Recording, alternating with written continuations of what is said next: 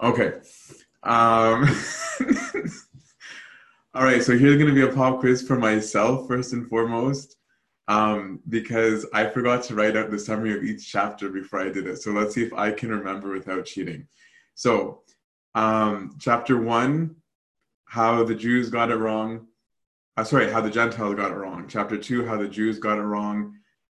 Chapter three, how Jesus makes it right. Chapter 4, Abraham is a prototype. Chapter 5, the cross. Chapter 6, death and resurrection through baptism.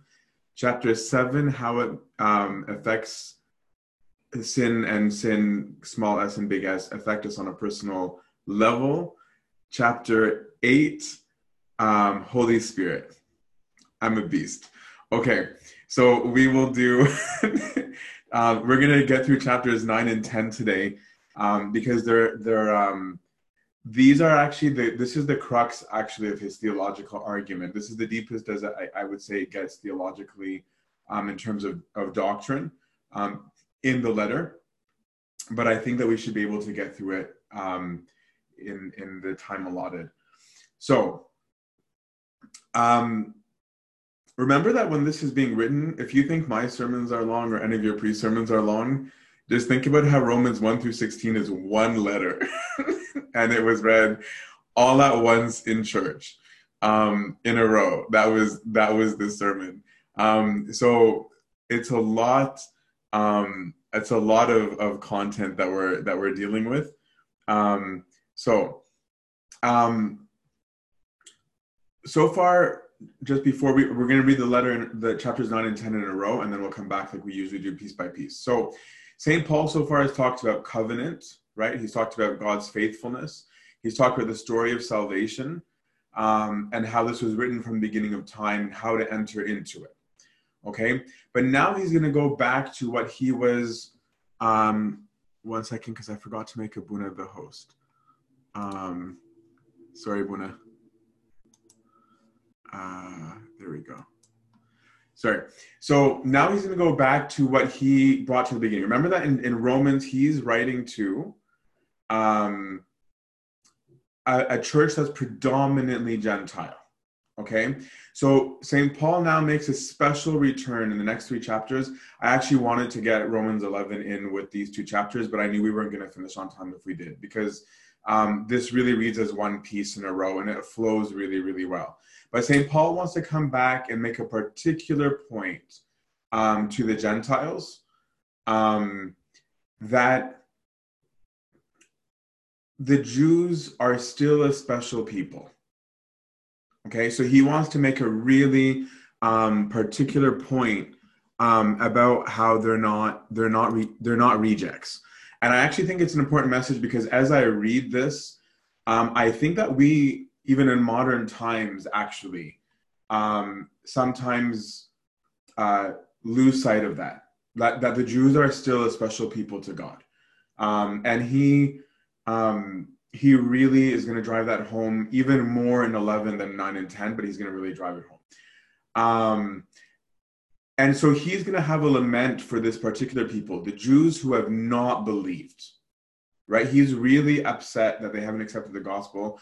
And don't forget that for St. Paul, this was really difficult on himself when he came to know Christ, right? Like he gets it. He knows why the Jews are struggling. And so he wants to get a little bit more in this section with the nitty-gritty of the Jewish predicament and about what it means particularly about God and his faithfulness. And there's an arrogance among the Gentiles. Paul wants to correct them because the Gentiles are looking at this whole situation as proof that the Jews are rejects and that God doesn't like them. And St. Paul wants to correct that attitude. So in these 3 chapters, 9 to 11, he's going to try and address all of this, prevent pride and gender unity and respect. So we'll read them in a row, and then we'll go through it. Again, for those who have been asking, so I think in the Catena app, it's KJV 2000 or something like that. I'm reading from RSV, Second Catholic Edition. I know everyone's kind of doing their own thing. So I'm speaking the truth in Christ. I am not lying. My conscience bears witness in the Holy Spirit that I have great sorrow and unceasing anguish in my heart. For I could wish that I myself were accursed and cut off from the Christ for the sake of my brethren, my kinsmen by race. They are Israelites, and to them belongs the sonship, the glory, the covenants, the giving of the law, the worship, and the promises. To them belongs the patriarchs, and of their race, according to the flesh, is the Christ, who is God over all, be blessed forever. Amen. But it's not as though the word of God had failed. For not all who are descended from Israel belong to Israel, and not all are children of Abraham because they are his descendants. But through Isaac shall your descendants be named. This means that it is not the children of the flesh who are the children of God, but the children of the promise are reckoned as descendants. For this is what the promise said: about this time I will return, and Sarah shall have a son. And not only so, but also when Rebekah had conceived children by one man, our forefather Isaac, though they were not yet born and had done nothing either good or bad, in order that God's purpose of election might continue, not because of works, but because of his call. She was told, the elder will serve the younger, as it is written, Jacob I loved, but Esau I hated. What shall we say then? Is there injustice on God's part? By no means. For he says to Moses, I will have mercy on whom I will have mercy, and I will have compassion on whom I have compassion. So it depends not upon man's will or exertion, but upon God's mercy. For the scripture says to Pharaoh, I have raised you up for the very purpose of showing my power in you, so that my name may be proclaimed in all the earth. So then he has mercy upon whomever he wills, and he hardens the heart of whomever he wills. You will say to me then, why does he still find fault? For who can resist his will? But who are you, O man, to answer back to God? Will what is molded say to its molder, why have you made me thus? Has the potter no right over the clay to make out of the same lump one vessel for beauty and another for menial use? What if God, desiring to show his wrath and to make known his power, has endured with much patience the vessels of wrath made for destruction, in order to make known the riches of his glory for the vessels of mercy, which he has prepared beforehand for glory, even us whom he has called, not from the Jews only, but also from the Gentiles? As indeed he says in Hosea, those who are not my people I will call my people, and her who is not beloved I will call my beloved. And in the very place where it was said to them, you are not my people, they will be called sons of the living God. And Isaiah cries out concerning Israel, though the number of the sons of Israel be as the sand of the sea, only a remnant of them will be saved. For the Lord will execute his sentence upon the earth with rigor and dispatch. And as Isaiah predicted, if the Lord of hosts had not left us children, we would have fared like Sodom and been made like Gomorrah. What shall we say then?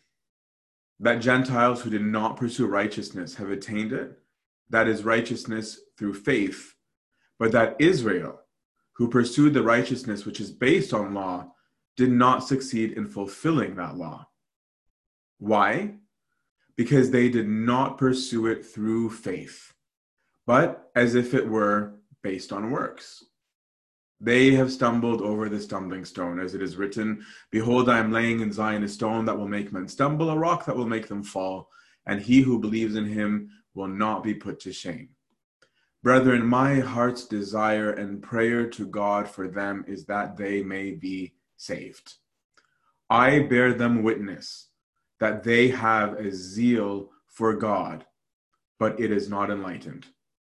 For, being ignorant of the righteousness that comes from God and seeking to establish their own, they did not submit to God's righteousness. For Christ is the end of the law, that everyone who has faith may be justified.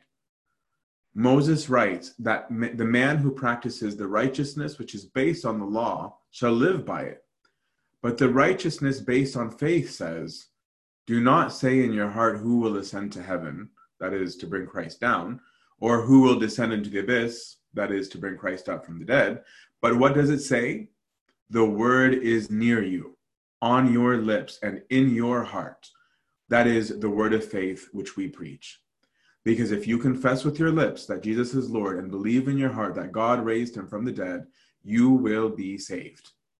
For there is no distinction between Jew and Greek. The same Lord is Lord of all and bestows his riches upon all who call upon him. For everyone who calls upon the name of the Lord will be saved. But I ask, have they not heard? Indeed they have. For their voice has gone out to all the earth, and their words to the ends of the world. Again I ask, did Israel not understand? First Moses says, I will make you jealous of those who are not a nation. With a foolish nation I will make you angry. Then Isaiah is so bold as to say, I have been found by those who did not seek me. I have shown myself to those who did not ask for me. But of Israel, he says, all day long I have held out my hands to a disobedient and contrary people. And so you can see, glory by the grace of God the Father be to all. You can see how chapter 11, like when we get to it, follows from it naturally. It's meant to be read in a row, but we'll stop the readings there. So before we get into it, so first of all, Mina, I think will run, if you don't mind, regularly sending the link out to where the video is working, and I'll have it fixed by next week. I'm really sorry for those who didn't. Before I actually get into it, it's funny because there's a lot of controversy in our church about the use of the expositions during Holy Week because of how they talk about Jews. Whereas I think St. Paul is just as aggressive, and I'm not as embarrassed by it, I think, as I once was, because you've got to remember that the context of people talking to the Jews are people who were former Jews in a lot of cases, or as you'll see from these chapters, a brother speaking to his brother, right? Like I can tell off my brother, but you can't, right? Like if you tell off my brother, I'll not be really nice to you. But if I tell off my brother, I'm perfectly fine with it. So there's a bit of that's going on. So we'll come back to the beginning of chapter 9 to go through this. So let's test this share to stream. Okay. This section here, okay, so apparently none of the video is working. Let me stop streaming and start. Is it working now? I'm so sorry, guys. Please don't hate me. If it's not working, I'm going to just move on because I don't want to make everyone go crazy. I don't know. Okay. Because I keep on trying to start it here and it's not working. Okay. So the theological purpose of this section is at least twofold. Okay. Partially, St. Paul wants to answer, as we'll see in the beginning of chapter 9, the question of, can God be trusted? If he made a promise to Israel about them being his people, can you trust him? That's like, I actually would never even have thought of that question, to be quite honest with you. That didn't even cross my mind. So he wants to answer that question. He's saying, if God made a promise saying, you're the chosen people, and I'm going to give you a nation and a land and inheritance, et cetera, et cetera, et cetera, et cetera, then has God broken his promise? Can God be trusted? And then second is what is to be said of the Jews. So in these 3 chapters, I'm going to try and incorporate a lot of the prophecies that he's going through, but not all of them, because these next 3 chapters, chapter 9, 10, 11, are the most that St. Paul quotes the Old Testament in all of his epistles. It's in these 3 chapters. So there's like at least like 30 different context references, at least in the next 3 chapters. There's tons in the whole book of Romans. So I'm going to go through some of them as we go along, because the reason why I care to do that is you've got to realize the power and the strength of Paul's message if you want to appreciate Romans, right? That he's not building an argument of just like, so I really think, I feel. No, St. Paul is a very, very, very able Jewish theologian, right? He really, you can see this son of Gamaliel come out in him in these chapters. So, the dilemma, okay? Has God been unfair, unfaithful? Does God's gospel, the righteousness of God that he's proclaimed in chapter 1, ultimately reveal an unrighteous God? Okay, so he's going to use diatribe. Okay, diatribe is like a self-directed Q&A. Okay, where he's going to ask questions and answer himself, and sometimes he'll be a bit rhetorical. He's actually using something you may have heard of in school or not called midrash, which is specifically Jewish exegesis, how they do explanation of their own text. So he's using a technique very familiar to a Jew of his time and probably today. I don't know enough about people today. And so he'll deal with the past, present, and future of God's salvation. So I'm speaking the truth in Christ. I'm not lying. My conscience bears within the Holy Spirit. He's being really dramatic here. In one sense, he's like, it's like when we start our conversation with like, not going to lie, right? But he's being way more dramatic than that. He's saying, I promise, I'm not lying. My conscience can testify myself that I am not happy about this situation, about my brother Jews. Okay, he's really, really affected. I wish that I could be anathema, accursed. That's strong language, right? I wish that I could be anathema and cut off from Christ for the sake of my brethren, my kinsmen by race. They are Israelites, and to them, and so this list that he goes through, these are things Jews showed off about, right? This is what Jews took pride in. They have sonship, glory, covenant, giving of the law, worship, promises, right? They have the patriarchs. They, in fact, are the ones from whom Christ himself came, right? So he's saying they have a lot, okay? And the tone of this is really beautiful if you think about it, because St. Paul is saying, let me be accursed if that saves them. He's saying two things. One is that it's very reminiscent of Moses, right? When Moses stands before God after the Jews have committed abomination, and God says, I will slay these people, but I will make my covenant with you, Moses. And Moses says, then kill me with them. Right? That's what Moses, this is what St. Paul is saying. He goes, I almost would be willing to be anathema. In the same way also that Christ became a curse for our salvation, right? He's saying in that context. He's not saying, I'd rather go to hell than this. He's just saying, if there was something I could do on their behalf that they be saved, I would do it, right? Including my own death, including having the curse laid upon me, I would do it if that brings them there. Which really, I mean, we'll do a lot of more of the meditation near the end. I'll do most of the explanation in the beginning, but ask yourself, how sad are you about those who don't have the gospel? Like, are you this worked up as St. Paul is, that there are people who aren't Christian? So in this part that's coming, St. Paul is going to make the central claim of chapters 9 through 11, okay? God is not unfaithful, he's merciful, okay? So the failure of belief that we just read about, that's not the failure of God's word. Okay, it's not that God, it's not that God made a promise that he couldn't keep. But he's going to say something so offensive to a Jew at the time, and I'm guessing probably to a Jew today, where he says, not every Israelite is really belonging to Israel. Okay, and that's a bold claim, okay, and we're going to go through in a second. And that's going to make him go through the whole narrative of God's salvation among the Jews, and it's going to show a pattern. Okay, I'm giving this as an intro so you can pay attention as we go through it. There's a pattern that there's a larger plan that's going on. What the Jews are seeing is these individual moments in time that God is favoring them. St. Paul is saying, no. It wasn't a favoring of you. This was part of a much bigger plan in which God is acting freely, mercifully, and faithfully. Okay, and it's got to be read in the context of the whole Bible, okay?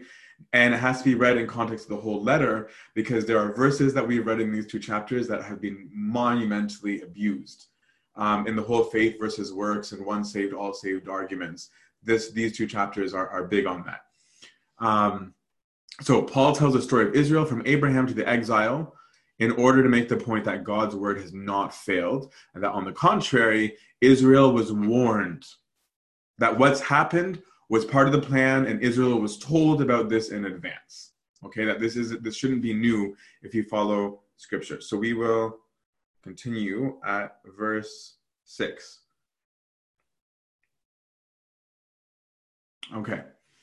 But it is not as though the word of God had failed, for not all who are descended from Israel belong to Israel. And not all are children of Abraham just because they're his descendants. I'm paraphrasing now freely, okay? But through Isaac your sons will be named. This means that's not the children of the flesh who are the children of God, but the children of the promise are reckoned as descendants, okay? This is a very cool concept that I think especially the Orthodox can see in our tradition. The Catholics have it, just it's not practiced as much to my knowledge lately, which is the being called. Okay, so when I got ordained, the first thing that gets said is, we call you, not even giving me a name, we call you to the Church of Christ, amen. Then it was, we call you Antony Paul, presbyter in the Orthodox Church of God in the Christ-loving Diocese of Los Angeles, in the name of the Father, Son, and the Holy Spirit. Why? The calling, this changing of the name, okay, is supposed to be the sign of God's election. A monk gets a new name, a priest gets a new name, a deacon gets a new name, a nun gets a new name, right? Anyone who is called to a particular vocation has the changing of the name. And it's this communication of blessing and of election. And so St. Paul is saying that not everybody who is a descendant of Abraham got called. Abraham got called. He received a new name, okay? But as we're going to see, not all of his descendants did. For this is what the promise said. About this time I will return, and Sarah shall have a son. And not only so, but also when Rebekah had conceived children by one man, our forefather Isaac, though they were not yet born and had done neither good or bad, in order that God's purpose of election might continue, not because of works, but because of his call. She was told, the elder will serve the younger, as it is written, Jacob have I loved, but Esau have I hated. So what he's saying here is that election, okay, which is what the word he's using, the choice of God is his selection. It was always selection, not works, that God was working his covenant. So what he's saying is, Jacob was called from the womb, right? Saying that that the elder will serve the younger, but Jacob hadn't done anything yet. So it's not because Jacob did something that God said, I'm choosing Jacob. Jacob hadn't done anything yet, St. Paul's saying. He wasn't even born yet. God simply chose him. God had the freedom to choose him, and that's what he did. Esau didn't do anything wrong either. And so St. Paul's building up this argument that from the first calling of Abraham, no one had done anything yet. God chose Abraham before Abraham did anything. God chose Isaac. Isaac hadn't done anything. God chose Jacob. Jacob hadn't done anything. And in fact, St. Paul is saying he didn't choose Esau. And so here there was two options. There was two kids, right? But he didn't choose one of them. And actually that's what hate means in one of its truest contexts. Hate today has a negative connotation of, I can't stand you, I don't like you, I reject you, you're disgusting. There's all these emotional attachments to the word hate. It doesn't mean that, right? It can mean that in colloquial meaning, but it didn't originally have to mean that. It could simply mean the thing that I didn't choose.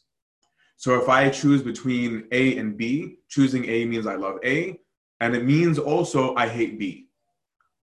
But it doesn't mean I hate in the colloquial sense, because I might actually really like B. It's just that I didn't choose it, right? It's just that I ended up choosing A, right? So in another way, right, in that I could say that in choosing to marry one person, I have hated the rest of the world, right? That's literally all it means, but not, again, in the emotional in the emotional sense. Sorry, I'm just trying to get used to sharing these verses on Katena. It's going to take me some practice. I'm sorry. Okay, so verse 9. You should see it in there now. For this is what the promise said. About this time I will return. Oh, sorry, I already did that part. Je m'excuse.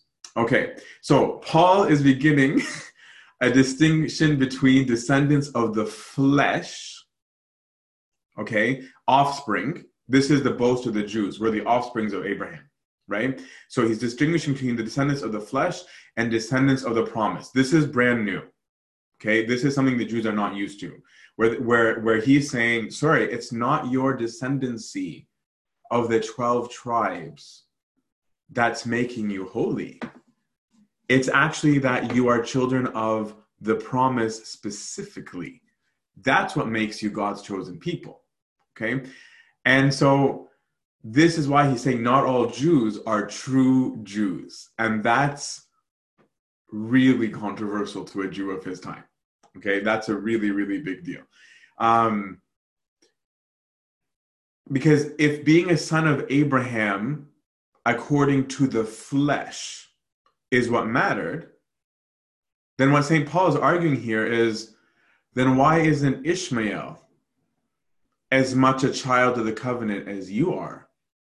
And he's not, right? Why aren't the children of Keturah, that was actually the wife that Abraham took after Sarah died, why aren't they heirs of the promise? They're not.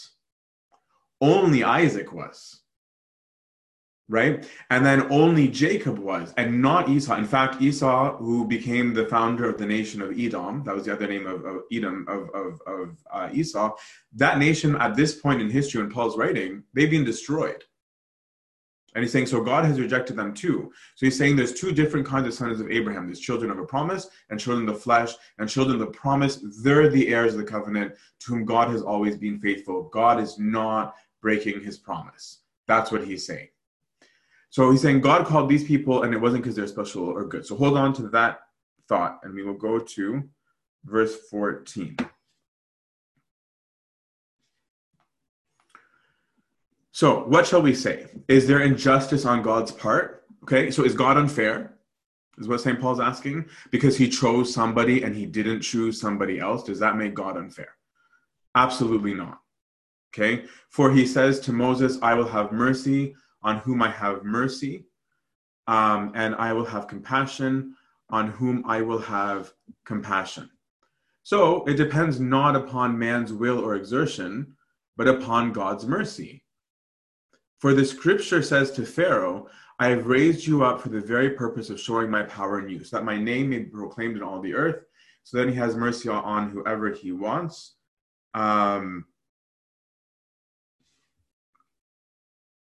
And hardens the heart of whoever he wills. Sorry, there's so many tech difficulties today. So this is actually a passage I think that people really, really, really, really struggle with, because they want everything to be hunky-dory and easy. And I really, I think that these two chapters can be a big struggle for a lot of people. Because, and I'm going to get into it a little bit more later, but about how we view God, not how God views us. So God is free. St. Paul is asserting here, God can do whatever he wants. He's saying, you don't really have the right to choose who God has mercy on or who God doesn't have mercy on, right? So you can't be mad that God saved the Gentiles. Right? And he starts going through different examples. I'm not switching the Old Testament for this one yet, where he's talking about Moses, or the example of Pharaoh, right? But St. Paul's point here, because I'll save if you guys have issues with that part for the Q&A part at the end if you want it. But Paul's point is that the covenant was and always will be because of how good God is, not how good the receiver is. Okay, that's St. Paul's point. So God's mercy is unexpected and undeserved, and it glorifies people. And he's also saying you humans have no right to challenge him because it's his grace. Why? Why is that not following? Because if you understand what grace means gift. So he's saying you don't get to tell the rich guy, how dare you give your money to that charity, is what St. Paul's saying. He's saying you have no right to say that. It's not your money. Just because he's rich and good, he can give it to whoever he wants, but you don't get to say, actually, I don't think that's where you should put your money, God. That's what St. Paul's saying about grace. So you don't get to say, why do you give gifts to such and such a person? That's his prerogative. And on a spiritual level, I think that a lot of us could take that to heart when we are thinking about people in real life, of saying, how come he got the job when I'm unemployed? How come he got the miracle when I could have used a miracle? How come he got this or she got this? Of saying, God's handing out his money to everybody. God's handing out his grace to everybody. You don't get to be mad that he gives things to people, right? And you don't get to assess for him who he should give it to and whom he shouldn't give it to, right? I think the verse sharing is fixed now. I hope it's fixed now. Verse 19. You will say to me, why does he find fault? Or who can resist his will? Saying, so if he didn't give the money, how are you blaming this person? Okay. For who can resist his will? But who are you, a man, to answer back to God about this?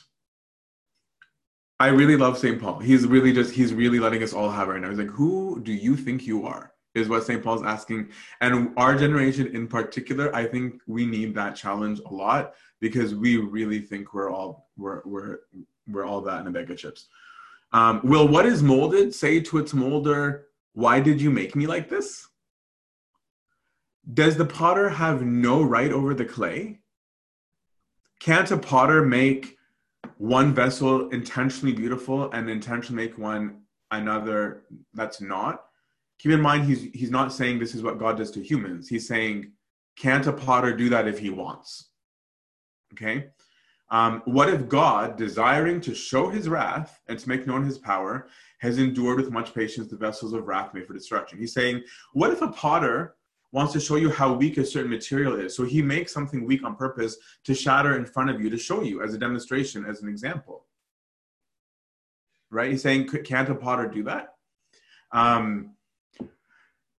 In order to make known the riches of his glory for the vessels of mercy, which he has prepared beforehand for glory, even us whom he has called, but not also from the Jews, but from the Gentiles. Okay?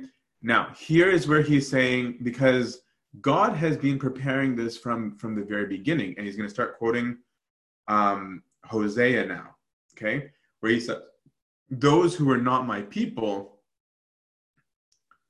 oh,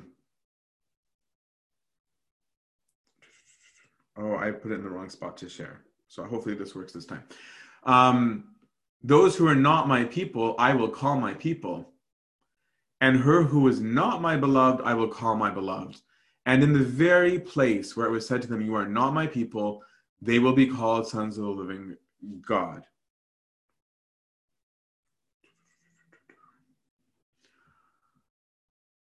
And Isaiah cries out concerning Israel, though the number of the sons of Israel be as the sand of the sea, only a remnant of them will be saved. For the Lord will execute his sentence upon the earth with rigor and dispatch. And as Isaiah predicted, if the Lord of hosts had not left us children, we would have fared like Sodom and been made like Gomorrah. So I will, if it's working, if anyone on here knows if it's working yet, I'm just going to reshare some of those to Kitana so that you can go read them if you wish, because he's just put through a bunch of them in a row to make his point. I'm going to just put a few. I'm not going to put them all because I don't want to waste too much time on the tech part. So, vessel of destruction. Okay. I'm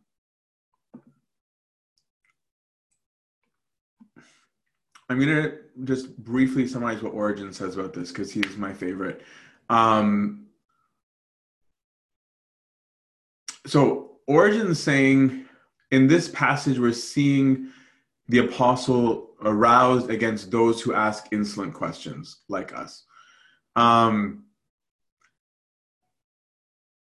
in his response, he's confounding the arrogance of the questioner. So who are you, man, that you reply against God? So he gives a whole bunch of points. Two of them that we'll go through. He's saying this means that man before God, just so you can see how some of the fathers looked at this, is like clay before a potter. And just as a worthless slave whose master decides that some job is full of reason and use ought to be done, but the servant being unwilling to do the work goes and asks the master saying, why did you order this to be done? So Origen is trying to make it clear, guys, keep in mind, he's not talking about what God does to human beings. He's saying, he's using an analogy to say, you don't have the right to ask these questions with that spirit, right? So it's like you have a job description at work. That's why he says it's like a servant. Origen thinks like a servant. The servant has a job description. And that because the servant doesn't want to do something, right? That the servant is coming in and saying, why would you even do it like that? Right? Or this is so dumb. Or why are you asking me to do it? And he's saying, that's not your place. That's not your place. Okay? But Origen says, I don't think that a faithful and wise servant who asks this from a will to understand and wanting to see God's wisdom, that God would say to him, who do you think you are? Right? He's saying that this is a rhetorical, this kind of response to humans is a response based on the attitude. And he's saying that, in Origen, I'm not going to go through all of them, goes to a bunch of biblical examples to say, in fact, many people who have asked with the right spirit, even in scripture, God has answered and has said, come, let me show you. Right? So the point here is not about not being allowed to question God, but it's saying, if you're going to question God, I think this is a really good lesson for us to take from Paul. If you're going to question God, what is the spirit with which you're questioning? Okay? Is it because you think you have the right? Do you think you're entitled? Because you don't. God doesn't owe you an answer. Okay? God doesn't owe you an explanation for his mercy or for his will. So don't treat him like that. That's what St. Paul is saying. So the same pattern as seen in the Old Testament and spoken of in the Old Testament is happening, is where St. Paul is going with his overall argument right now. He's saying that God chose a particular people, Abraham, Jacob, etc., and that even now, he's choosing Gentiles. Just like he always did, he's making nobodies become somebodies. Okay? And that he's saying, this isn't new, guys. This is how he always worked. Isaiah had said that only a remnant would be saved. So he's now using scripture to make his point. Right? He's saying, what I'm saying to you is rooted in scriptures. Right? So he's saying that in Isaiah, so let me share that one. So, and it shall come to pass in that day that the remnant of Israel, and such as are escaped to the house of Jacob, shall no more again lean upon him that struck him. And there's the section goes on. What is he saying there? He's saying that Isaiah already spoke about that there was going to be a group of people that are a remnant that are going to believe on the Lord, that will remain faithful to the Lord. So Paul is saying those are those descendants of Abraham, of the promise, who have believed in Christ. Okay, so he's saying, I'm proved to you from scripture that I'm not crazy, I'm not making up stuff, right? It's like if you're a Sunday school teacher and you were to go in and say, oh, here's what I think God thinks of such and such topic. You as a Sunday school student or youth group member or whoever can say, based on what? Like, based on what do you say that you think God thinks this? Just because you think so? Right? So that's what I'm saying. St. Paul's using scripture to say, no, it's not just because I think so. This is the proof. I'm not just saying it. Everything that I'm telling you comes straight from God himself through what he revealed. And he's wrestling, right? Keep in mind, like St. Paul is wrestling himself with how to make sense of history, right? How is it that they were a people and no longer people? And he returns back to the promise. The grace that was given wasn't because of the law, but by faithfulness, by commitment to the covenant itself. That's Paul's point, right? What made them the people of God was not their genetics.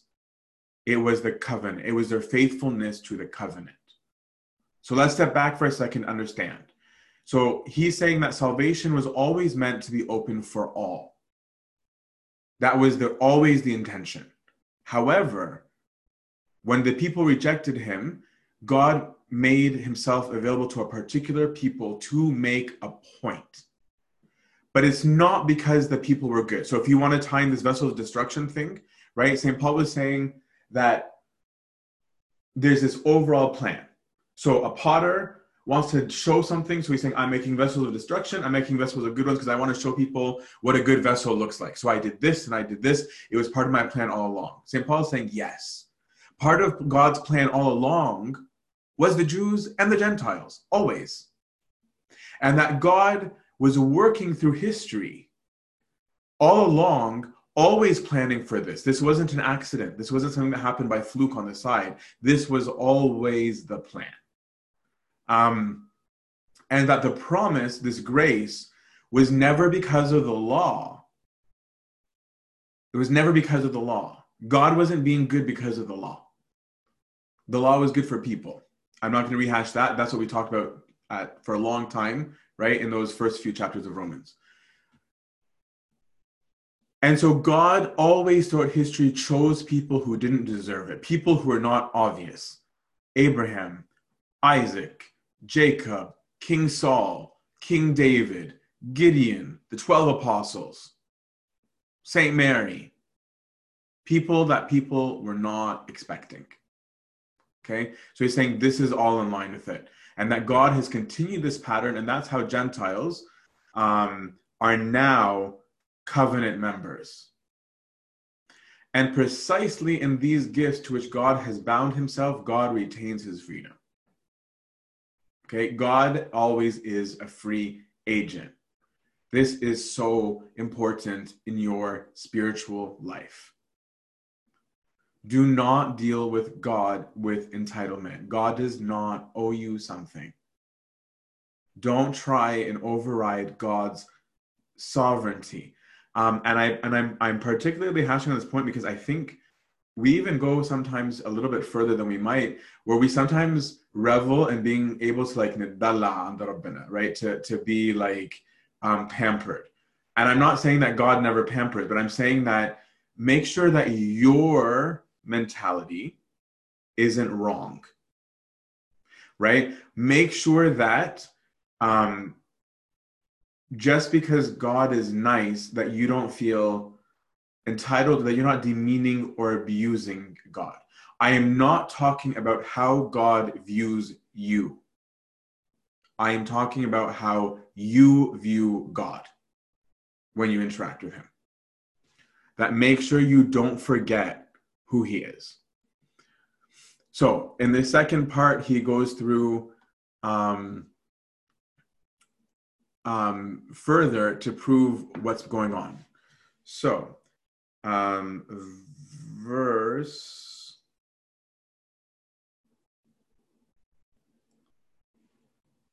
30. What shall we say? Okay, so he's saying, so what do you make of this situation? Gentiles who didn't pursue righteousness, they're a thing now by belief in Christ. And Israel, who had the law, they're not a thing right now. And he says, why? Asks why. Because they didn't pursue it through faith, but as if it were based on works. Okay? So again, what is he trying to say here? The Gentiles who weren't even looking for righteousness, they couldn't care less about the real God at one point. They're now righteous. They're now made right with God. They're now being reconciled to God because of their faith and their faithfulness, their response to the Lord Jesus. Israel, however, they thought they could be good with God by means of the law. They thought they could maintain their position just by being faithful to the law, but they failed. And it's not because the law was bad, but because they weren't pursuing it through faith, but as though by merit. So they missed the boat. They failed to identify the very Messiah they were promised, right? That they were promised a Messiah, and they failed to recognize him. And he is now quoting Isaiah. I just shared it to the stream. Please do let me know if it is working. As it is written, behold, I'm laying as Zion a stone that will make men stumble, a rock that will make them fall, and he who believes in him will not be put to shame. Okay? Sorry, I'm trying to find where to get my stuff back. Okay. So he's saying the scriptures told you, apparently none of it's working now. Okay, it is working now. Sorry. Please don't hate me, guys. Don't worry. Next week, God willing, all of this will be smooth and I won't be as annoying as I am right now. I know I'm already boring as it is, and these things make it worse. But Paul is making the argument. He wants to say to them, the Lord told you so, okay, so that nobody accuses Paul of saying, that's you, Paul. And so he's saying, no, here's scripture. Here's Isaiah telling you, I am laying a stumbling block. And so please don't misunderstand the verse, I'm laying a stumbling block. He's saying, I'm laying a foundation stone. And it so happens that this foundation stone is a stumbling block. What does that mean? A stumbling block is literally a rock I trip over. It became an offense to me. It became the thing that I tripped over, right? And so Isaiah already said that. And Paul is trying to tie all of this together now and say, all of history pointed at the fulfillment of the law. All of scripture pointed at the fulfillment of the law. All of the prophets pointed at a fulfillment of the law in a person. And it's Christ. That's the good news that Paul's trying to bring, right? So he's saying, here's his prophecy. Isaiah said it. And he goes, and you know who it was? You know who it was? It was Jesus. This stumbling stone was the Lord Christ. This is what the Jews were like, this can't be it. This can't be the fulfillment of the law, especially because of the crucifixion.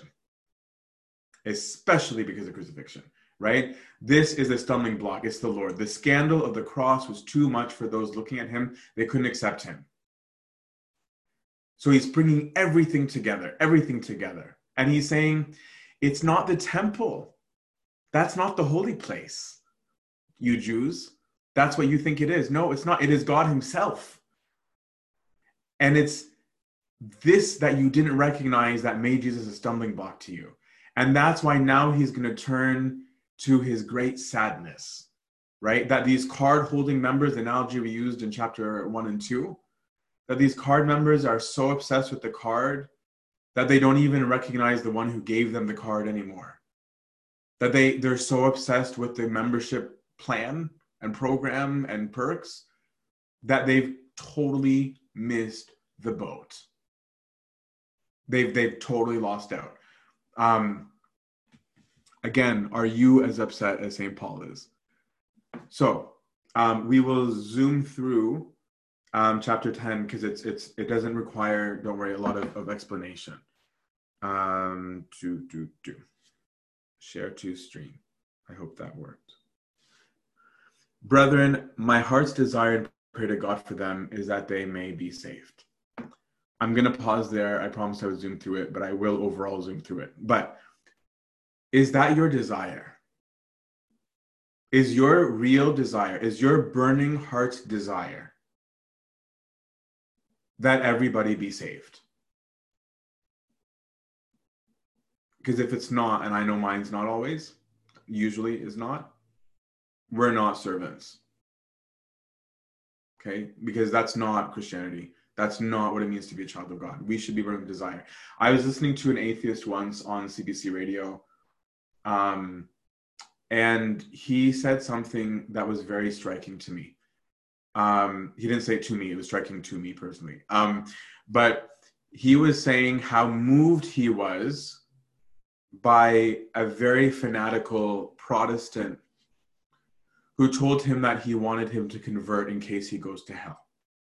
And the reason I'm saying that is because I think traditional Orthodox and Catholics were often very quick to be critical of that method of preaching. But this atheist was saying, you know, this guy who's speaking to me really believes in that. He really believes that I might go to hell. So for him to go out of his way to be very aggressive with me because he didn't want me to go to hell was a sign to me that he deeply cared about me in some weird way. That's amazing, right? Like, that's not how most of us look at it, right? But it's a question of, do you believe that this is for real, right? Okay, I bear them witness that they have a zeal for God. Saying, no, I know that they're religious. I know they mean what they're doing. He's not hating on them. They're just not enlightened. They don't have the full truth. For being ignorant of righteousness that comes from God, they didn't submit to God's righteousness. For Christ, as we just said a minute ago, is the end of the law, that everyone who has faith may be justified. This part is really important, okay? A major distinction is being made between the law and its telos, its end, its goal, its direction. The direction or the goal of the law is Christ. Why am I saying that's so important? The law is about becoming a specific person, not about deeds themselves. To go back to the analogies we used before, that's the difference between the guidelines and the regulations with health and health itself. That's the difference. It's that guidelines are not bad things. That's why St. Paul's like, I'm not hating on the law, but they point at health. Health is what we're striving for, not guidelines. Our aim is not to come up with more guidelines. Our aim is that everyone be healthy. That's the difference, okay? That's what St. Paul is trying to say. This is why the Jews missed the boat. They got excited about guidelines, right? And I think that's where a lot of us in the church today, we miss the boat, right? When people come and ask questions about spirituality, right? Of like, how do I pray more? How do I fast longer? How do I do more matanyas? How do I do more liturgies?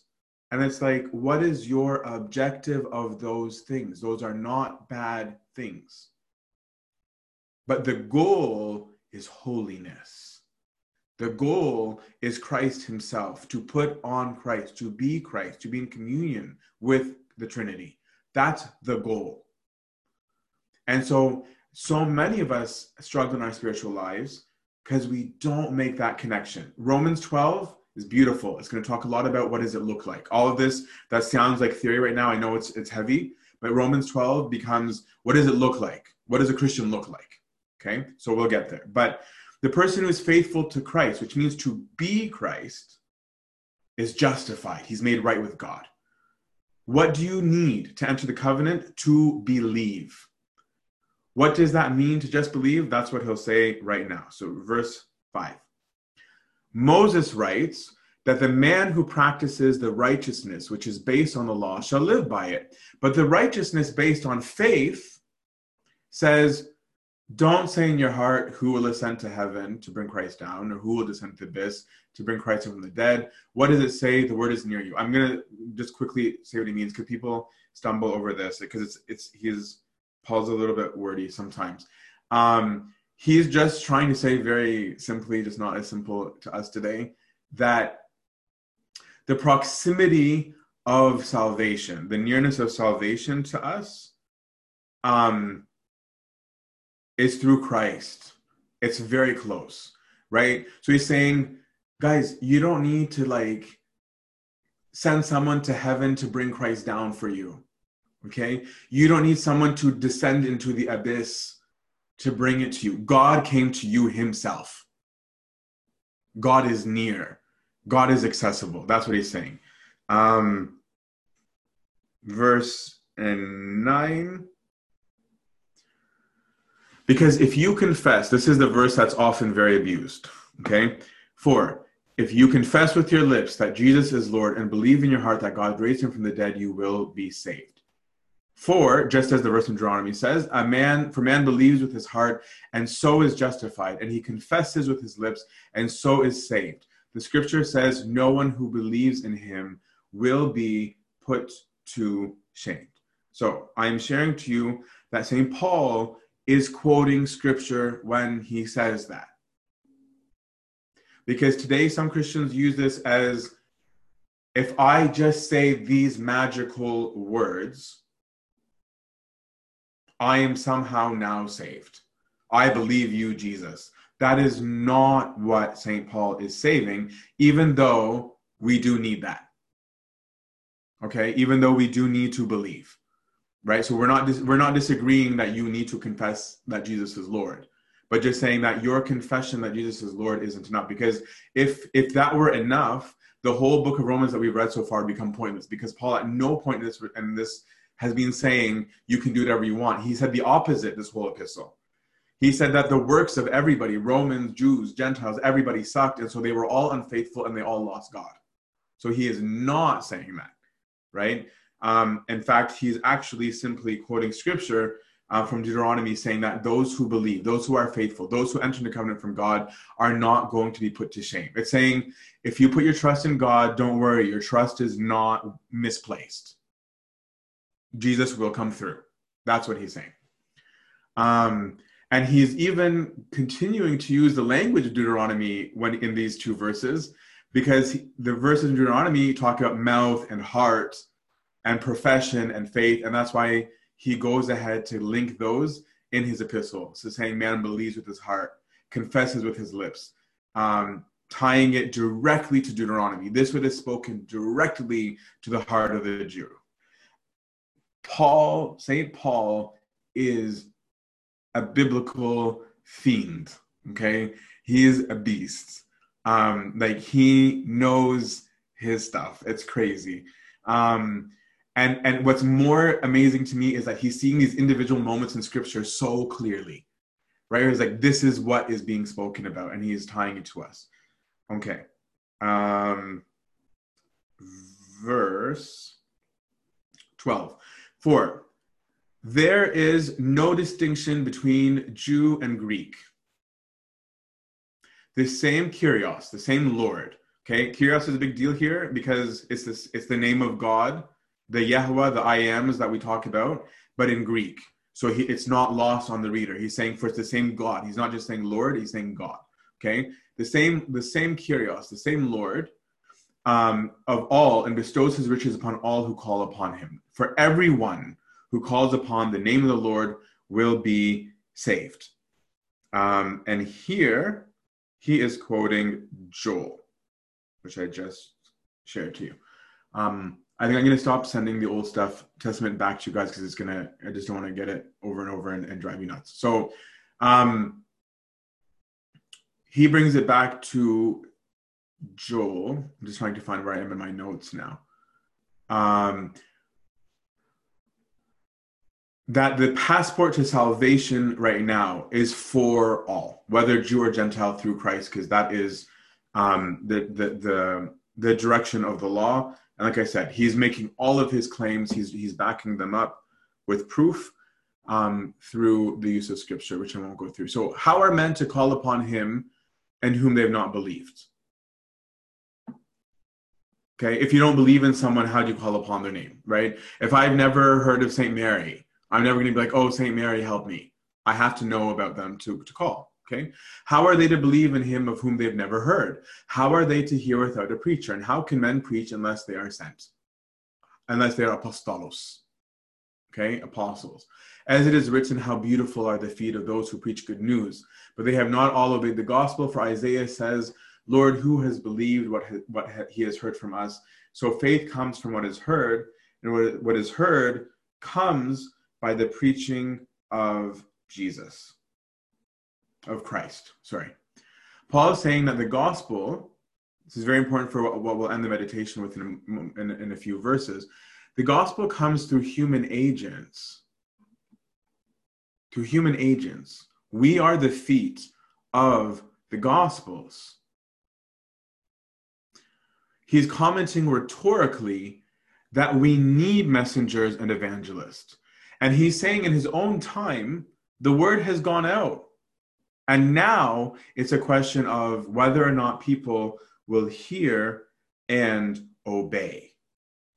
And that's why when he moves on to this next part, to verse 18, okay? But I ask, he's talking about the Jews that he's lamenting over. Have they not heard? Did they not hear? Yes, they have, he says. For their voice has gone out to all the earth and their words to the ends of the world. Again, he's quoting the Old Testament.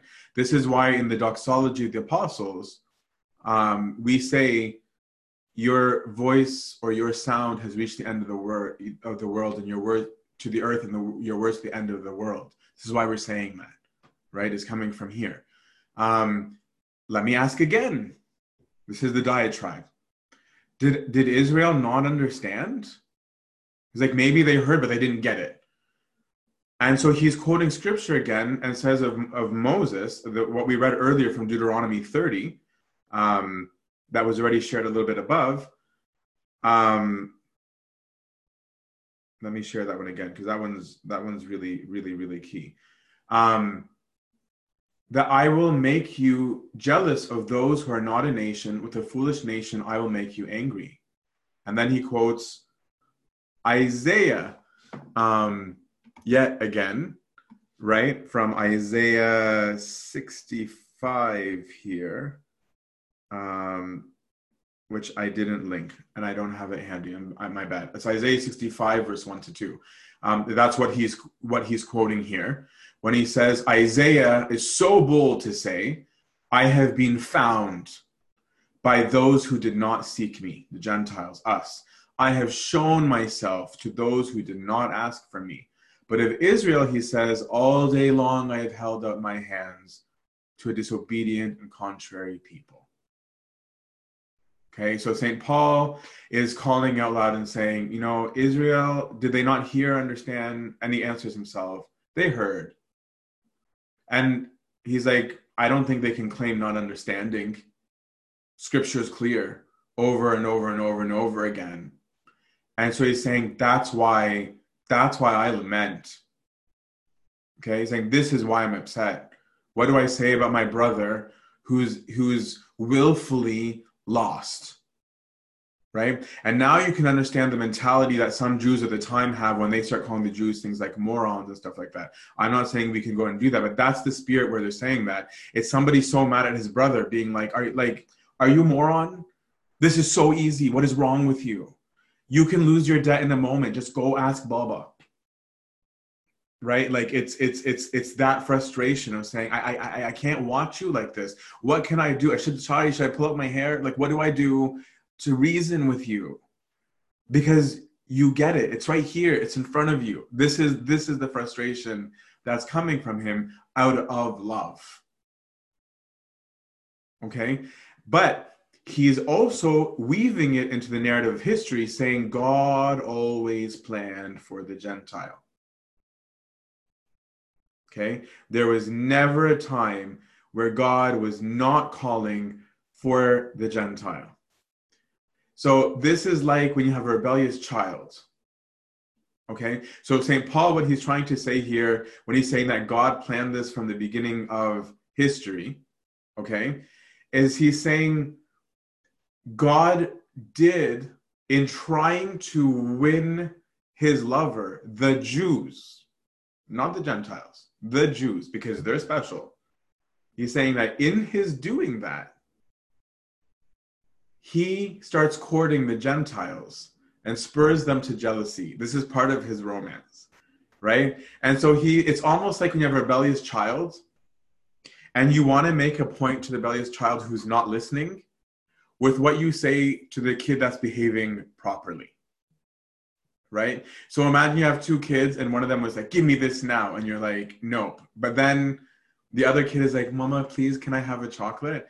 Right? And then Mama says, oh, wow, of course you can. Look how easy it is to get what you want when you ask respectfully, right? So he's saying that God is doing this to older brother Israel by what he's saying to younger brother Gentile, right? By saying, when I say to the Gentile, because he loves the Gentiles, it's not like he fake loves them, right? But he's saying, I'm speaking to the Gentiles, and hopefully you get jealous and say, wait a minute, I thought you only like me. He's like, no, I always liked all of you. But I did have a special relationship with you as, to wrap it all up, a child of the promise, not because of your genetics. Because all of these are my children, right? So spurring them to salvation is part of the economy that God has with the Jews. We as younger brothers should be an example to the Jews. That's what St. Paul is saying. St. Paul is saying God was using the Gentiles for the Jews. And I wonder how many of us ever think about how we affect the Jews today, because we should. We should think about how the Jews perceive us. I've never thought about that before this chapter, this time reading it and studying it. I've never thought about my role as a Christian that I have as a member of this community, of that we should be part of the reason why our older brother should want Christ. That's huge, right? That's a responsibility for us. And spiritually, just really want us to push on this point. I'm done. There's gonna be like 2 lines after this, but I just really want to say, like, I don't think we take preaching seriously. I really don't. And I grew up with the notion that we should never talk much about faith. Right. And I'd even say that in Sunday school when I was a Sunday school teacher, like, of the whole, like, I think it would be better to do it by your works, right? That when you stand out and people see you different, that's good. I don't think that's enough anymore. I think that's true. I definitely think that when we behave in the right way, we stand out. And I really think that it's not hard to stand out anymore by doing the right thing, because doing the right thing is so weird. However, I'm just simply saying, I don't think a real Christian, and this is a challenge to myself as much as it is to you guys, can claim that his words don't need to reach the end of the world. And that includes audible word, not just by action. Because St. Paul asked, he's like, if they don't know, how will they know? Someone has to go and say it. Christ didn't just preach by example, he spoke. Right? The disciples didn't say, we're going to convert the world and flip the world upside down by looking good and behaving and being nice to people. No, like, it requires an ability to speak. I'm not going to get into how do we go about doing that, because I think, like, different contexts, there's going to be different answers to that, and that everyone has a different gift. But I'm simply saying that no one should, with any kind of boldness or authority, say that people should not preach. Whether someone thinks it's their personal vocation or not to preach, that's something they shouldn't discuss, in my view, in a public forum as much as it should be with their spiritual guide. About what is the way that I can preach, right? What are the places where I can, rather than all of us taking a stance of no. Because even among the Orthodox, I've seen, like, the common tune is the whole only actions, but I've also seen the common tune of, and I'm gonna be really blunt, forgive me, right? Where they'll almost, like, you can sense this anti-Protestant slant sometimes, where it'll have this attitude of, we're not all about the showiness, and so instead we say to people, come and see, right? I know in California we did that. Like, if some of my friends, that was our line, and it's a good line. Okay, it's not a bad line. right? Come and see, taste and see that the Lord is good. Those aren't wrong. So I don't want to be misunderstood. I'm not saying that that's wrong. What I'm saying is we cannot, if we're reading the same gospel, we can't say that preaching excludes words, right? If Christians are invisible, because I'm comparing, because I think part of this, I'm sorry that I'm rambling out loud, but I think part of this mentality comes from that my generation, at the very least, and those before me, I mean, there's various ages on here. Those who are younger than me by about a decade and more, okay, like 90s and on, your adult life is in a post-Christian world.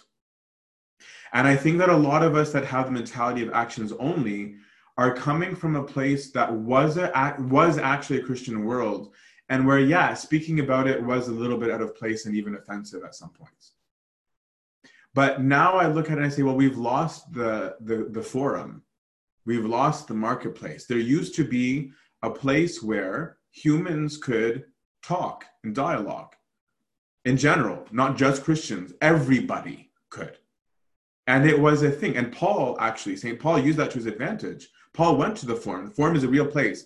The reason why they're called forums online is they're mimicking the real Roman forum, right? There was a physical place you went to and you talked and you discussed ideas, and you could dialogue, you could debate, you could fight, you could monologue, you could diatribe, you could do whatever you wanted. And people would listen to different ideas. And actually, that continued in the West.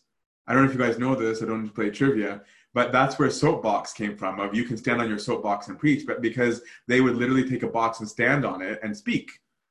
There'd be an elevated place to speak from, right? And so when there was a place in society for all of us to discuss, which was great, then there was a place for that. But I feel like that's been lost.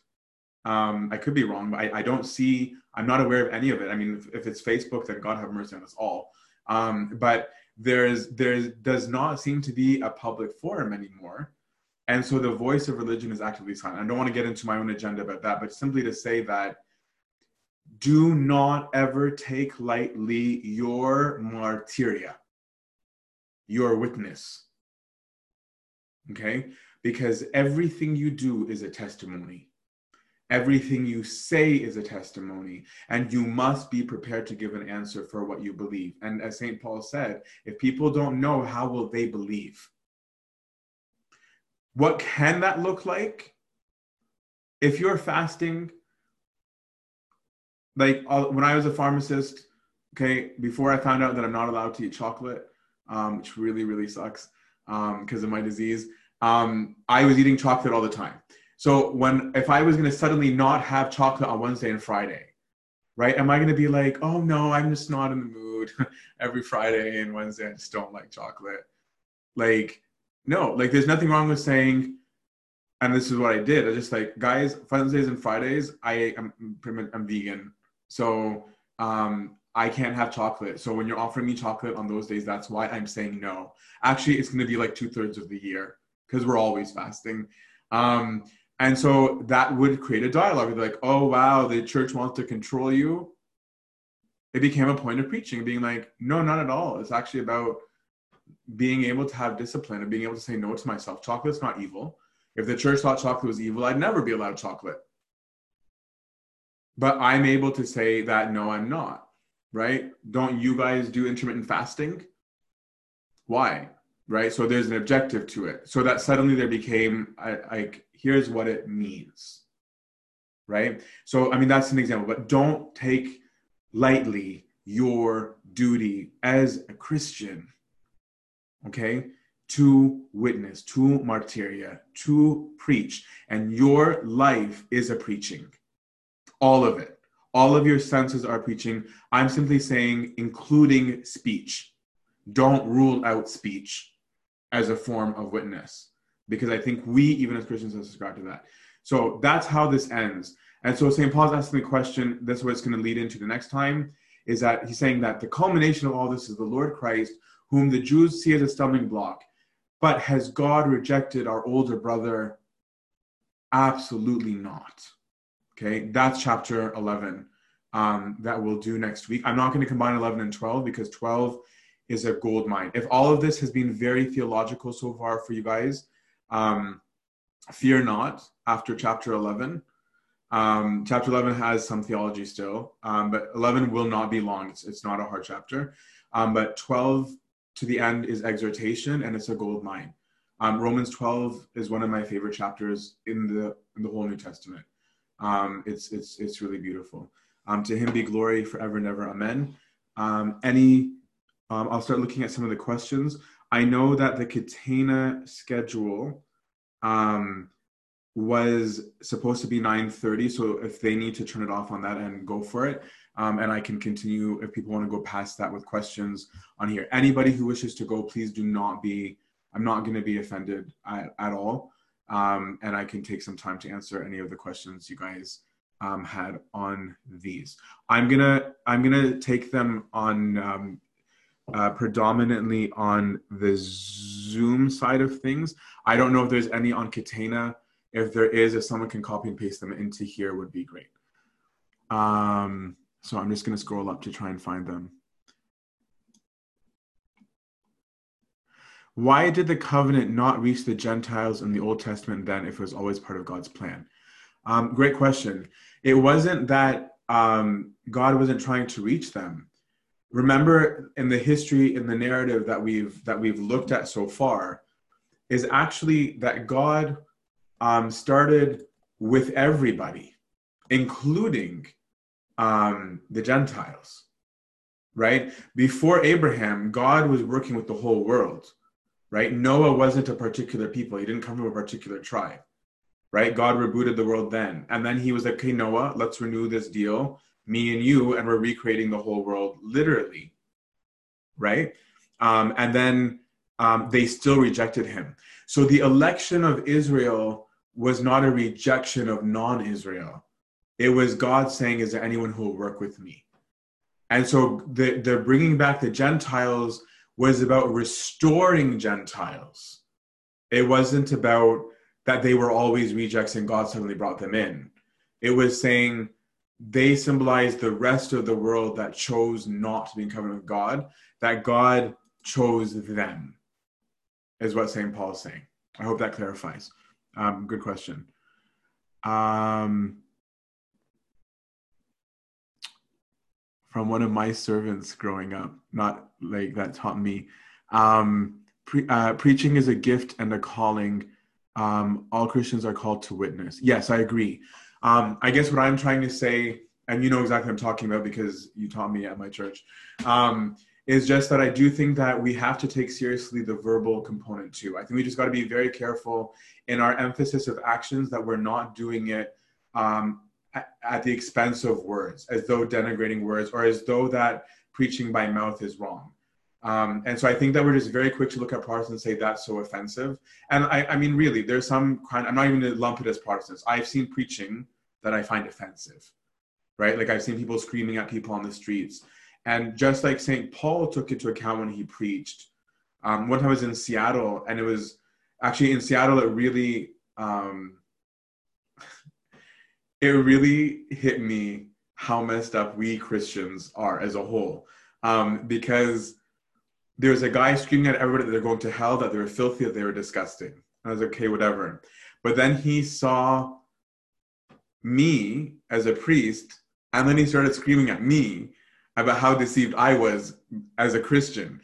And I was like, man, we can't even like each other when we're screaming at each other. So I'm not recognizing that there can be a wrong use of speech. But you're saying that we've got to be careful that when we criticize a wrong way of speech or a wrong way of culture, that we don't throw out the baby with the bathwater, right? That we also recognize that now more than ever there's a need. So like look at Canada, for example, Jordan Peterson.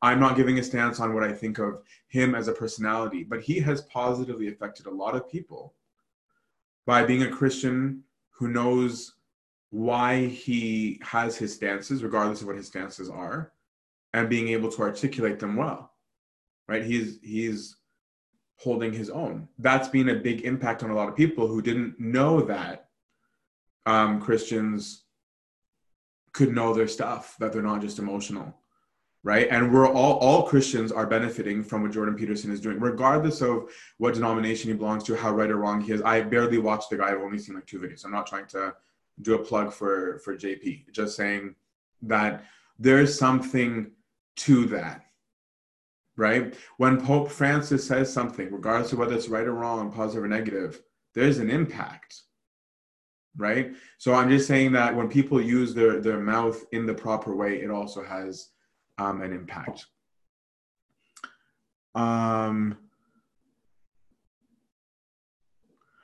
In Psalm 139, what does it mean to say, I've hated them with perfect hatred? I would need to look that up because I don't know the context of this psalm yet before answering that. If it's David saying that, again, hatred, just in general, I would have to look it up. Maybe I'm going to be doing a Q&A. I miss you, by the way, and it was nice to see you on camera earlier. But I might be doing a Q&A later this week, so I can look it up for you then, God willing, just remind me. I know you sent me a message earlier, so send me another one. But just as a general, hatred means to not choose. It means to reject. Okay? And so that, for King David, for example, is saying that I have rejected perfectly what I am supposed to reject. I did not mix good and evil, right? I did not do the things that are wrong. I have hated properly. I have rejected properly, which means also I have chosen right.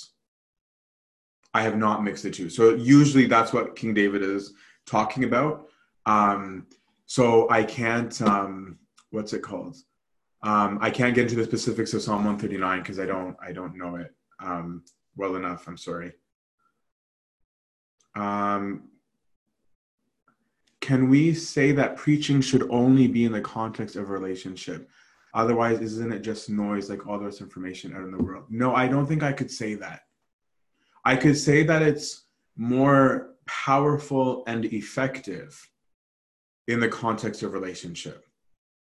But I can't say that it should only be in the context of relationship. Actually, theoretically, I could make the argument that you are always in relationship with the whole world. So I could say you're right if you mean it in that context, because every human being is your brother or sister, father or mother, without exception, baptized or not baptized. But I'm assuming that what you mean here is a special relationship. But we are all in relationship. And so, no, that's why I spent so much time on the preaching part. That's, to me, the big part of 9:10, right? Is that I think we're afraid to put the Bible verse in the sandwich bag, right? When you're handing out the food to the homeless, right? I've seen this debate. I've had this myself as a big question mark myself when I was in LA, whether to put the Bible verse. And I'll be the first one to put myself in line where I said, no, don't. I didn't because I'm just like, no, that's not my point. But then now I ask myself, but isn't it my point? Isn't it that my love for God is the reason why I love my neighbor? So my note isn't saying accept the Lord or no more sandwiches. It's saying I discovered in the Lord that you're my family. And I love you, brother, sister, mother, father. It really is about what you mean and what your tone is. And so that's what makes a difference, right? Where, for example, as a pharmacist, just because I can only go back to my own personal experience, sometimes, depending on the tone of the conversation, I didn't feel uncomfortable to say, when people would be like, yeah, I'm just sick, what you're going to do? I've exhausted all my options. It wasn't scary for me sometimes to be like, well, make sure, like, if you believe, you ask the guy upstairs too as one of your options. right? Like, I don't have to be like, oh my gosh, no, he said religion, right? And that affects my care, blah, blah, blah. I mean, that can be its whole topic, is discussion on mission and preaching and how to preach and when to speak and when not to. But I'm just simply saying I wouldn't be able to say only in a particular relationship. It could be dismissed as noise, but that's not my objective. My objective is not to be, because the second part of the question was, isn't it just noise if otherwise? And I'm saying, no, not necessarily. But even if it is, no problem, because my objective is not to assess noise. My objective is to speak truth at all times, to be truth at all times, with whatever that means. How people react to me is exactly what St. Paul said about the Jews. He's saying, the voice has gone out into all the ends of the world. You accept or you don't, that's up to you. If you want to reject it as noise, that's up to you. But it's not my job to worry about that. That's the receiver's job. You mentioned the potter sometimes breaks the pot to teach a lesson. Can you expand on that? Yeah, so what St. Paul is saying, so St. Paul is not saying, I made some humans to destroy, right? Just because I think that's how some people misread it. He's just using it as an analogy. He's saying, couldn't a potter, if he wanted, make something weak to make a point, right? So for example, I'm not really an engineer, much to FMI's chagrin. But let's say you wanted to make a point of why, do you want to do a demonstration of why this alloy is strong and this one is not? You might, to teach somebody, bring in both to the lab and make a demonstration. You made something that's going to break just to show that it breaks, right? So he's saying that the person who's in charge can do whatever he wants. That's his point, right? And so the whole point of that section was to say, sorry, you should consider yourself. That's why I said, we're not talking about how God views you, but how you view God. So his point was saying, God as author of life can do whatever he wants with life. It is not your right to challenge him. That was all he was trying to say in that part. Really, I'm glad you brought that up again to bring it together. Question part 2 about the preaching not in a relationship. What if the person doesn't like me or what I have to say prior to even starting to preach? Wouldn't it be more of a deterrent for that person? Again, this is more specifics of how is it done. So I can't answer that directly, but I would say here are the principles, because I'm about principles. Am I trying to deny the truth to not offend someone? Am I trying to play down what I believe because I think it's not going to be received well? Am I taking on a character or a personality that's not actually authentically me just because I'm worried about how they're going to do it? Because if so, you're a slave. No offense. I don't mean you, the one asking the question. I mean anybody who falls into that, right? Even like I remember, I think I used this example in one of the Bible studies before, but I remember one girl when I was doing locum work for a bit. She's a technician, and she was like, "I would never, ever, ever marry my boyfriend that I live with," and she'd been with him for like 2 or 3 years. And I was like, "Wow, you're a jerk. I would never stay with you." And I was just being myself. Right? And she's like, "What do you mean?" I'm like, why would I ever be in a relationship with somebody who's saying to me, I would never, ever marry you? You're saying no matter what I do, I am not worth committing to. And she's like, oh, I didn't think about it like that. That led to another thing. And at one point I was just like, well, I don't know how to answer you without bringing in religion, because I'm a religious person. So I have a worldview. So I do believe monogamy matters, because I'm a Christian. I can't divorce that. It's not just a personal opinion. It's coming from a whole worldview, right? So it's about being real about what God is to you, right? And as long as you are being authentic in who God really is and in your relationship to him, I don't think you'll struggle too much with how to speak, because you will be being you. right? Like if a Jew were to say to you, because I think that a lot of the sensitivity is just because people hate Christians in general. If a Jew were to say to you like, nah, man, I can't do that. That's Sabbath. Sorry. No, bro, put that pizza away. There's pork on it. I can't have that. I don't think many people would be worked up by that at all. I really don't.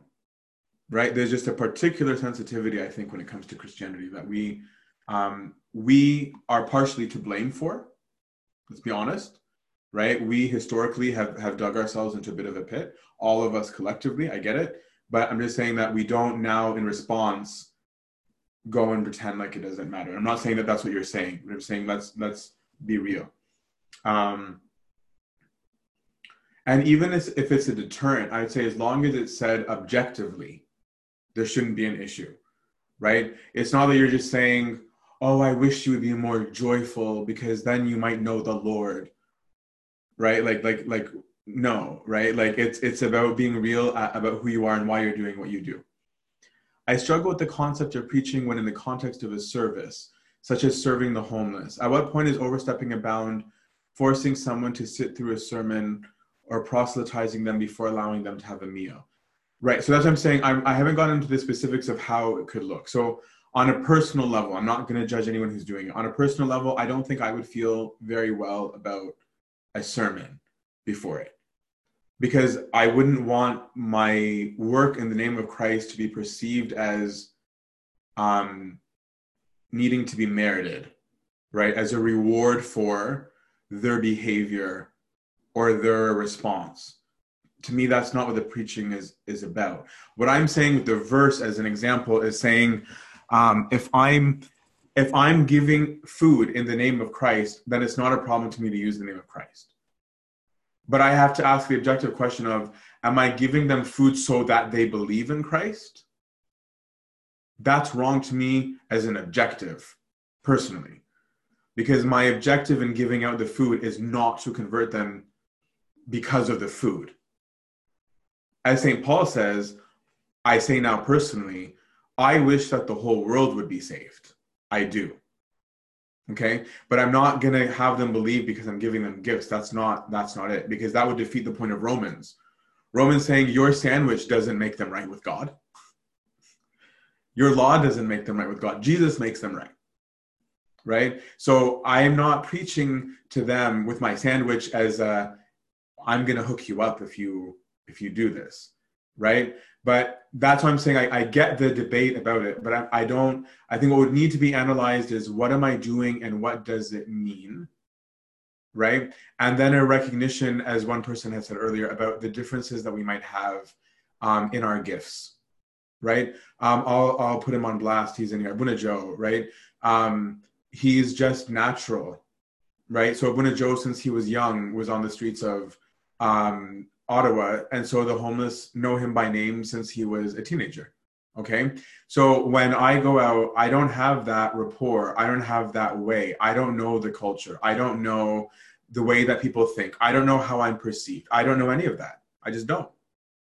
Right. So when I went only once, because I'm not a really good Christian, I really just kind of wanted to see what everyone was doing because I don't know. Versus I win a Joe, where that's totally his open nature and character, can talk to anybody there. Those even in California, it's like a Abuna Nostalsi, right? Like that dude can talk to like the random lady at Walmart, and he can talk to the guy walking his dog. It's him. It's him. It's his personality. Right? So there's two things. Is my objective right? And then also, what's my personality? Am I using the gifts? Am I using it in the right way? Am I ashamed, etc.? Those are the two things that are always going to need to be in balance. And so your struggle, I think, is healthy. And that we're just always going to be needing to navigate that, right? And just to ask myself, if I felt uncomfortable, what was the reason for my discomfort? Was it because I'm not good at it? Or was it because I think that I'm doing something wrong? Or many other questions. What is the reason for it? And if I can analyze that, I think I'll get to the crux of it more easily. Isn't it better for someone not to know God than to know him and not accept him? If so, shouldn't I be concerned that preaching to God to someone might convict them rather than save them? Absolutely not. No offense. I'm not being dramatic, because this is what Christ said, actually. Christ said, I am that stumbling stone. And Christ actually said, he said two things that seem to be contradictory, but they're not. Because he says, I did not come to judge the world. But then he also says, those who have seen me are judged already. Because seeing and hearing, they have not believed. The truth is there. So I can't say, let's not preach truth so that it doesn't become condemnation. Because what would that mean about us? That would mean that we're the elite squad, right? That would actually make us neo-Gnostics, right? The Gnostics believe that they were the special group of people that had secret truth, right? So it would mean that we're saying that I'm going to hold on to this and everybody else can't say anything. Like, no, Christ said that was his commandment to the disciples. It was not just a suggestion. He said, go preach to the whole world, starting in Jerusalem, then Judea, then Samaria, and then to the ends of the earth. Even so, I send you, right? And so you and I don't know if you know this, the book of Acts is the only book in the New Testament that doesn't end with Amen. We are the book of Acts. The apostolic mission has not concluded. That's why, in a sense, the Synaxarium that we read on Sunday really is a continuation of the book of Acts throughout history. Because we are the book of Acts. We are the apostles. That's why St. Paul said, we must all be apostolos. We are sent. We all must preach.